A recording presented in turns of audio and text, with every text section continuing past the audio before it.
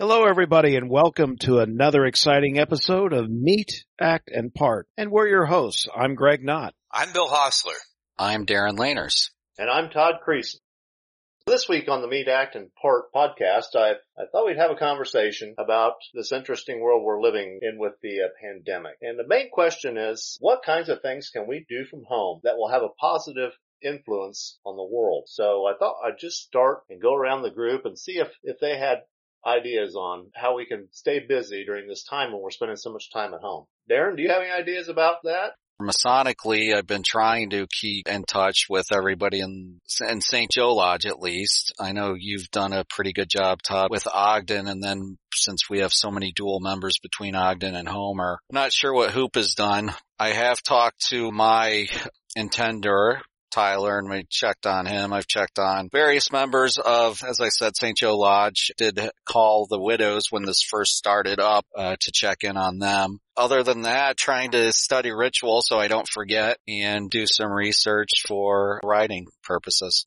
Anybody have any ideas about activities that we could do from home that would impact our communities? Well, one thing, Darren and I think we were talking early on with Kurt Boulding, who's our St. Joe secretary, right when we went into this lockdown, about our food bank in St. Joe. That's kind of one of our pet projects. And so I started a GoFundMe on Facebook, not knowing what we could get. We ended up raising $1,800, which is, for our little food bank, is a lot. So, and very little of that was of me. We had some people really gave some pretty good sizable donations, and that'll feed quite a few families for, this interim period of time, because the food bank in St. Joe, or food pantry as we call it, hasn't had the capacity to have in-person visitors. So our local IGA, which is a grocery store, sets up vouchers there where the participants can go in and shop, and probably for a $50 voucher or whatever it is, they can use that as they check out. So it's still it's a great community service. And then our lodge gave a donation.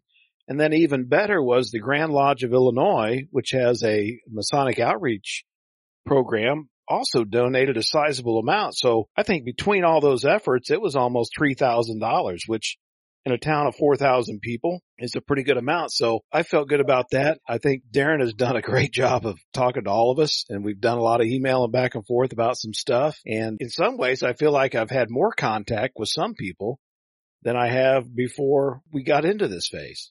I think you'd said earlier, and I agree with you, I've gotten more personal phone calls than I have ever, I think, just in the last month or so. It's a great thing. Bill, what are you doing out in your neck of the woods? Most things we've been doing is we've been keeping track with each other. We've been talking. We have various forms of communications throughout the internet and with the telephone trees and that, and we're making sure that some of our elderly members and their widows, and even some of the people who are no longer members, they're alright, that they don't need anything. And been putting on Masonic education nights and what we call meetups, check-ins every Tuesday night. The nights that we would normally get together at the lodge, we're getting together and they're either going to just talk or have Masonic education or just making sure everyone's alright. We get together via Zoom. I guess we've even done that webinar meeting, and it turned out to be pretty popular. I think that's something that may even happen after the pandemic is over, because it just seems like it's really taken off. But we haven't really done anything financially or anything, but it's mostly just making sure everyone is taken care of. What kind of lessons do you think our fraternity is learning? Think anything's going to come out of this or have anything change in our fraternity going forward? It seems like to me we quickly sorted through what matters. Sometimes our meetings are infamous for not being very exciting, but in this case we have called our brothers to see how they're doing. The education efforts I've seen, they've ramped up all over the country. I've been in a couple Royal Arch chapter educational meetings in Texas. I saw it on Facebook and it was fun. So I got it, and they actually verified that I was a current member of a Royal Arch chapter. So to me, we've sorted through some of the things that are maybe a higher priority than others. We laugh all the time about reading minutes and all that. And while it's an important part of business, I'm sure that's not why anybody joined the lodge. I think we're seeing firsthand about caring for one another, and that's why I joined. I was looking at my calendar and I noticed how many of the events that we have that involve fundraising. And sometimes I wondered over this last few weeks if maybe that's the best use of our time. Some of that doesn't take away from our main goals as Masons. What do you think, Bill? I really think that sometimes that we get lost in the fundraising. Sometimes I think, we worry too much about fundraising. We don't worry more about the educational part. The reason that we did become Freemasons, and that's just to help each other. And sometimes it does require monetary funds, but just to make sure the other people are taken care of, that they don't just need someone to listen to them or just to hold their hand or just to listen to them and make sure they can get through a day. I think that's sometimes just as important as monetary funds. There's a lot of different things that we could do, and besides just that, and I think and that's all great. But it's like they always say about the government, they just go out and they tend to throw money at things, and maybe we could get beyond that. The charity is a illustration of what we do in my mind, but it's not all that we do. It's more of an outcome. And sometimes it's, as we've talked in other episodes, it's just easier to write the check and make yourself feel better. But I think they can go hand in hand. And that's what I'm seeing now is I think actually more people are more thankful that they've gotten a phone call or an email. Heck, the Northern Masonic jurisdiction sent out a card and a letter to everybody. That to me is just invaluable. That's what this fraternity really stands for, is that caring for one another. And then you put the education on top of it. It's the package that we're supposed to have been doing all along. This right now has showed us is Freemasonry in its truest, most purest form is what we've been practicing for the last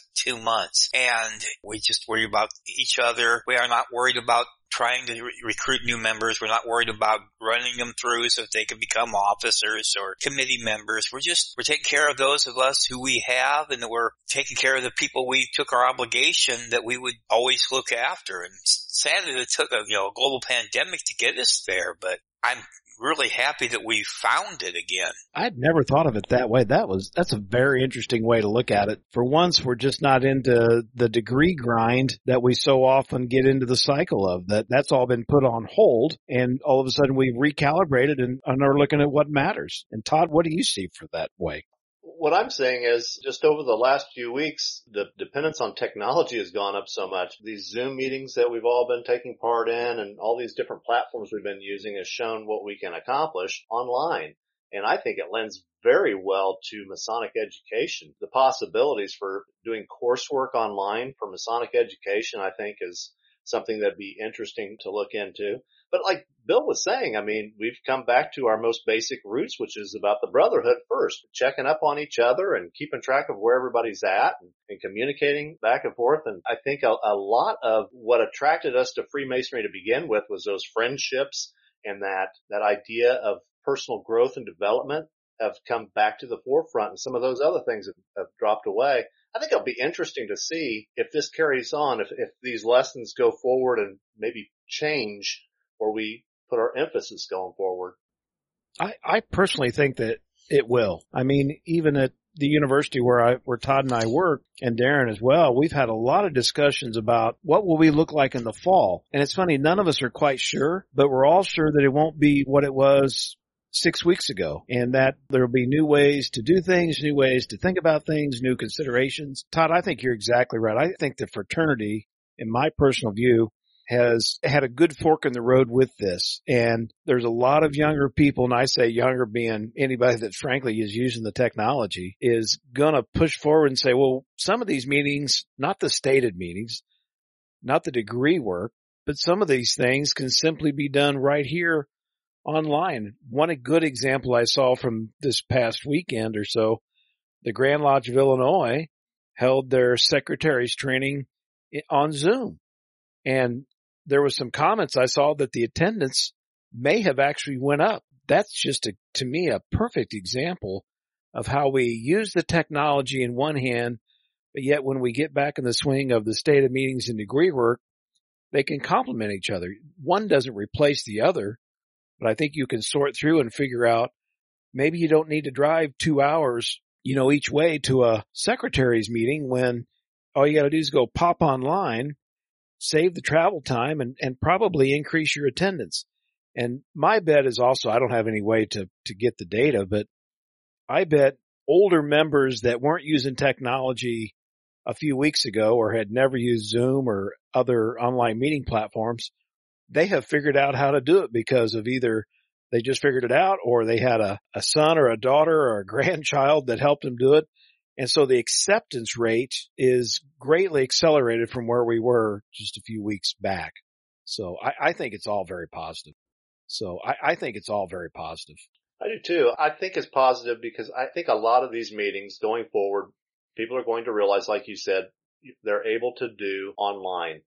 The difficulty that we have in our fraternity, at least in the area that 3 of the 4 of us are in, at least in this area, is there's so many different events to go to, and we have trouble getting people to be able to attend all the events. If you could take a lot of those events off the table and do them electronically, people could do them from home, I think you'd find that it's going to be easier to get people at degree work. People are going to be more willing to go to your regularly stated meetings. People are going to be more willing to go to your past masters dinner. I think if we could help ourselves with the technology and help clear some of our calendars of having to get out on the road for an hour drive in the evening, I think that's a very positive thing. Do you guys feel refreshed in some ways? I mean, I've never had so much free time since I was probably in 4th or 5th grade. And then I got into Boy Scouts and athletics and then other things in college and all the way till present day. For me, it's been kind of mind clearing. And I think touching back on where we were talking a little bit earlier, it's helped me prioritize in many ways what matters and what doesn't. And I've been thinking about what's it going to be like for me when I go back to in-person meetings. And I'm thinking, just as Todd, as you were alluding to, I'm going to sort through and say, I'm not going to that in person. I'm just not going to go to something every single time out of need or obligation if it could be done in another way. I think I've started to help prioritize more clearly what matters, not only in the fraternity, but at work and at home and other places. How about you, Bill? I'm in kind of a unique position.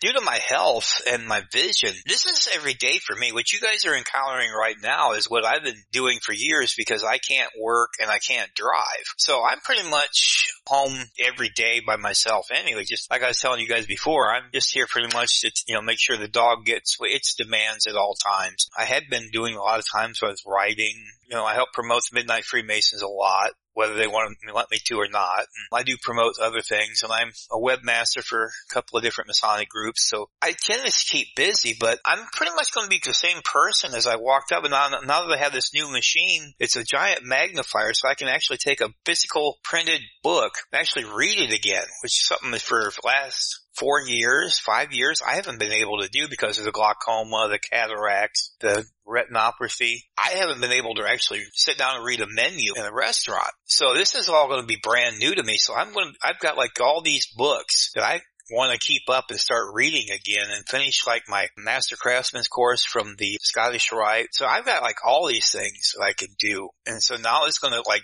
be a whole new upright level step for me. I'm just going to take this time now, since this game changer, to actually try to better myself. I've always encountered myself the last couple of years. I don't know how many of you guys have ever watched that old Twilight Zone movie where Burgess Meredith had survived the nuclear holocaust, and he was a bookworm, and he had picked up all these books he was going to read, and then right at the end he was going to start reading, and he broke his glasses and couldn't see them. That's the way I felt all this time, and now I actually can see them, and so it's going to be a great thing, and I am just excited as all get out. I'm just looking at it to really, hopefully this will take time to sharpen my ashlar. It's kind of the best way I guess I can put it.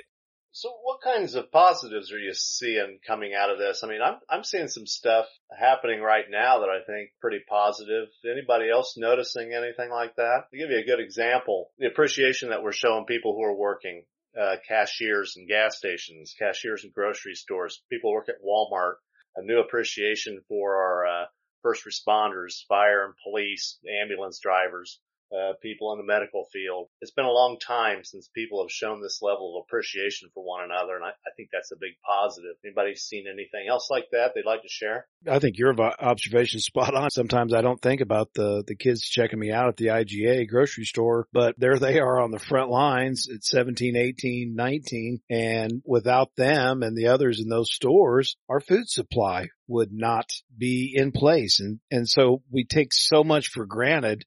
And I think that's part of the stress in society we're seeing with the shutdowns. We do take so much for granted, but it quickly helps you prioritize, again, some of those folks that maybe are sightless in terms that we don't pay attention to them, but now we are. When I was in my misbegotten youth, when I was a truck driver, the truck drivers always have felt rather unappreciated because, they're kind of in the background. People make fun of them on television and that. And they always said, if we stopped doing things, what would happen to this country? This country would stop. They say, if we quit delivering or if something would happen where we couldn't make our deliveries, there'd be no way that, we'd be out of food in a couple of days. We wouldn't have anything. And, it's kind of came to fruition here in the last few weeks. And I was thinking about that. It's like, you know what? Now people are actually seeing what we had said all those decades ago. The guys that actually spend and drive all night through rain, sleet, snow, tired, their bodies hurting from after loading the truck and getting the food to them. Or even like Greg, the farmers are actually out there busting their butts to you grow the food. The people that actually are working hard to provide this stuff for the folks who just go to the grocery store and pick it up, people are actually realizing, hey, this stuff isn't grown at Walmart. This actually is people working hard to make sure that they have these things. What do you think, Darren? I'm hoping that with this newfound appreciation, and the next time there's a discussion about raising minimum wage or giving people that are clerks or cashiers or waitresses or waiters a living wage. And I'm hoping that this situation with everybody seeing that, as Greg said, if not for these people, a lot of our infrastructure would collapse. So my hope is that out of this, we'll have some positivity. Yeah, I think a couple other groups that have been going overtime also is our teachers, putting a lot of these classes online, making all those adjustments so quickly. And I got to tell you, I certainly miss my barber, and I think a lot of people feel that way. I did till yesterday. I finally gave in. Told Brooke, my wife, I said, cut it off. I can't take it anymore. So we went outside and I bought $20 clippers at Dollar General and off it went. So I was like, well, she goes, do you care about the style? Nope. I'm just care that it's short. So take it off. And so I missed my barber, but now I'll still miss him, but maybe not for a little bit longer yet. If it goes much longer, I may put Dawn a mask and gloves and come on over there and let her do mine too. It's starting to look like a combination between Doc Brown on Back to the Future and Beethoven at this point. Back to Darren's point here a little bit. What's been amazing to me with sports being canceled or postponed, to me, it brings a lot of clarity to the people that really matter in society. It's not the multi-million-dollar sports star or the politicians or whatever. Again, I think it's helped a lot of people sort through what matters and who matters. And it's not that everybody doesn't matter, but in the American society, we idolize sports figures and those with a lot of notoriety and things. But at the end of the day, they're not the ones bagging your groceries or making sure you can still get gasoline or whatever. And so that's just something I've noticed as well. Just to follow up on that, part of this also, we've seen how boiled or entitled some of the upper echelon is. I hope that a lot of these folks are using their celebrity, using their wealth, and helping to contribute to causes that are supporting the front line, and I know a lot of them have. As a positive example, I don't know if you guys know who John Krasinski is. He was on The Office. He currently plays Jack Ryan on the Amazon series. He's been doing a web series every weekend called Some Good News. And what he's been doing basically is just that. He is in his house and he is giving a newscast of nothing but good news. One episode, he had a girl who was a giant Hamilton fan, and she was supposed to go see Hamilton, and somehow he found out about this, and he basically got the entire original cast of Hamilton on the webcam, and they sang Alexander Hamilton. He hosted a prom for the seniors that couldn't now attend prom because of this, and got some guest stars like the Jonas Brothers, Billie Eilish, Rainn Wilson, who played Dwight on The Office, on there. So he's been using his celebrity for good and I think giving back to people. He had an episode where he had members of a COVID unit in Boston, because he's from Boston. They were able to get onto Fenway Park and play a little baseball, obviously socially distancing and all that. There is positive coming out of this. Just as I said, for an example, I think that what John's doing is pretty awesome. We spend so much time promoting the famous people who've been members of our fraternity over history. And while they're certainly important and a lot of them made good contributions to the fraternity, again, you kind of bring it back to the rank and file people that come to Lodge every month or week. Those are the people that are keeping the craft going. And again, it's not the 14 presidents or whoever else has been famous. It's the guy the lodge secretary that shows up every meeting, or the ritualist who will travel from lodge to lodge, and you'll never know their name, but yet they're that blue collar worker within the lodge that keeps our lights on. Then I think even within the craft, we refocus a little bit and highlight not necessarily the lodge secretary, because I wouldn't want to give Todd Creason too much credit, but those that are kind of doing the work gives me another really appreciation for all that they're doing. One little bit of good news I can let you guys know is that I want everybody to know that not everybody in southern Oklahoma owns tigers, and we don't all have tattoos or own husbands or anything too. Just I thought I'd throw that out there for you guys who've watched the Tiger King anyway. It's good to know you're making good use of your time out there, Bill. I've seen that come up on Netflix, and it's the number one show right now on there, and I just can't bring myself to watch it. Maybe I can't pull the trigger either. If this thing keeps going on for weeks or months, I may run out of other things to watch, and maybe I will, but I just haven't been able to do it yet. So we've talked about this a few weeks ago briefly, but what I wanted to get your opinion on is, what do you think the lasting after effects of this pandemic is going to be? What do you think, Darren? It's funny you asked that question, Todd. I wrote an article in response to an email I got from a local Mason. His name's Jim Lacuta, or Lacuta. Sorry, Jim, if I'm butchering your name and when you listen to this. Jim basically had asked some questions similar to that. One of the questions I remember was, how can I stay connected as a Mason during this? And then basically, what effect is this going to have on the craft? And I said that for the latter question, that I think that it's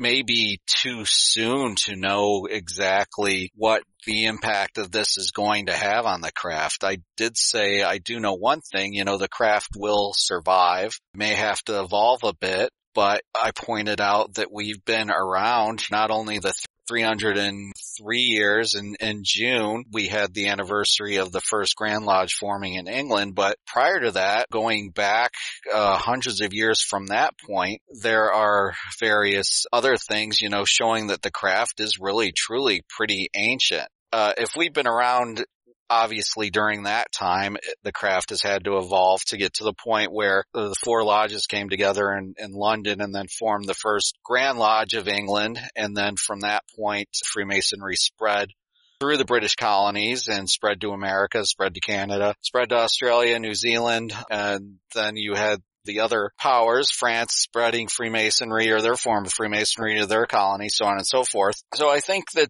we're going to see that we'll survive. We may have to evolve somewhat. There may be a point where when we first come out of this that we're going to have to wear masks and lodge, and we're going to have to try to social distance as much as possible. That might just be how we do business until there's a vaccine developed for this. So I think that there'll be a lot of changes for the way that we perform ritual, we do the way we perform floor work. But at the end of the day, I think that we'll come out of it stronger. What do you think, Greg? I agree with what Darren said in terms of the lodge. I think society, we go through these periodic, let me call them reconciliations every 20 years. You think about it after, at least in our lifetimes, or in our grandparents' lifetimes, Pearl Harbor, the advent of World War II and all the things that happened there. And then that had a big run, I would argue, into the early 60s, the Vietnam era and all the protests there. And then that changed society, and you had a big push into probably even into through the 70s, early 80s, the fall of communism. And, the world changed. The military changed. We were downsizing and things like that. Come up to 9/11 and all the things that happened after 9/11 in terms of security, the recession of 2008, and now the pandemic of 2020. All those things I mentioned, I think, had society take a turn, some better, some worse. And so I think Darren mentioned this earlier that we just don't know yet how all of this will affect us, but it has no doubt that it will.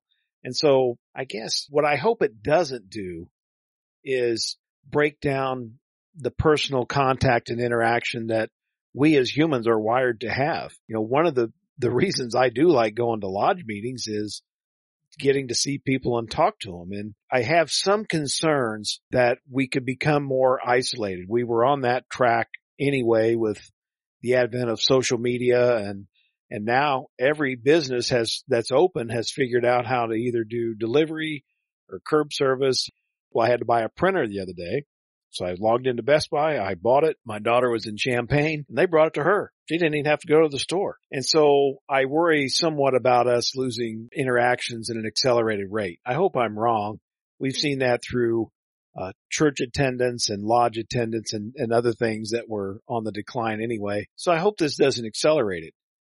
On the other hand, I do see people caring for one another for a long period of time. All these events, they fade with memory over time, but I could see an extended period of time where people kind of figured out what matters and are still calling one another and talking to one another. Here's one good sign that I saw and read recently. For me, I have been a newspaper junkie my entire life. When I lived on the farm, well, we never had cable. I listened to the AM radio at night, WLS out of Chicago, to get the news, and the newspaper would come. And so I have always been a voracious newspaper reader. Newspaper readership, just like many other things, has fallen dramatically. But in the last 6 weeks, the newspapers are seeing this resurgence of readership. Now, unfortunately for them, they're seeing a decline in advertising, but that's another. So all of a sudden I'm thinking, well, okay, people are reading again. And it's not just Facebook and Twitter and all the nonsense that you see going on out there. I'm hoping they're spending, again, that quality time looking at what matters. I think we'll be slow to recover. And I don't mean maybe economically, but I think it's going to take a while for all of us to have that comfort zone again, to shake hands, go to a University of Illinois football game with a large attendance, churches to have their big meetings again. I think it's going to take us a while to get back to where we were, but I don't think we'll ever be there entirely. And I don't know that it's all negative. I just think, as Darren said, we're so early into this, we're not going to know. And a lot of these things we've talked about in terms of distance education and meetings and things like that, I think they're going to stay with us, but we'll learn how to adapt and use them in new ways. For years, I've been hearing people lament, well, millennials don't like eating out, so people are getting their food delivered, or millennials don't like this, so this group is dying and this is dying. And so they said, we're pretty much well on our way anyway. Well, this has kind of forced the issue. And I think in a lot of ways, this has kind of shown people the way that the future would be if these quote-unquote millennials got their way. And I don't think a lot of people like it, including these quote-unquote millennials, because you see on social media, everybody's upset. And I don't think that this social distancing, people really don't care for it because they're all lamenting that they can't go out, they can't see people, they can't touch people. And so I'm really hoping that this brings back people to go out and socially interact. I mean, once it's safe to absolutely do so. You might see people want to go back to go into lodge, and they might want to go out and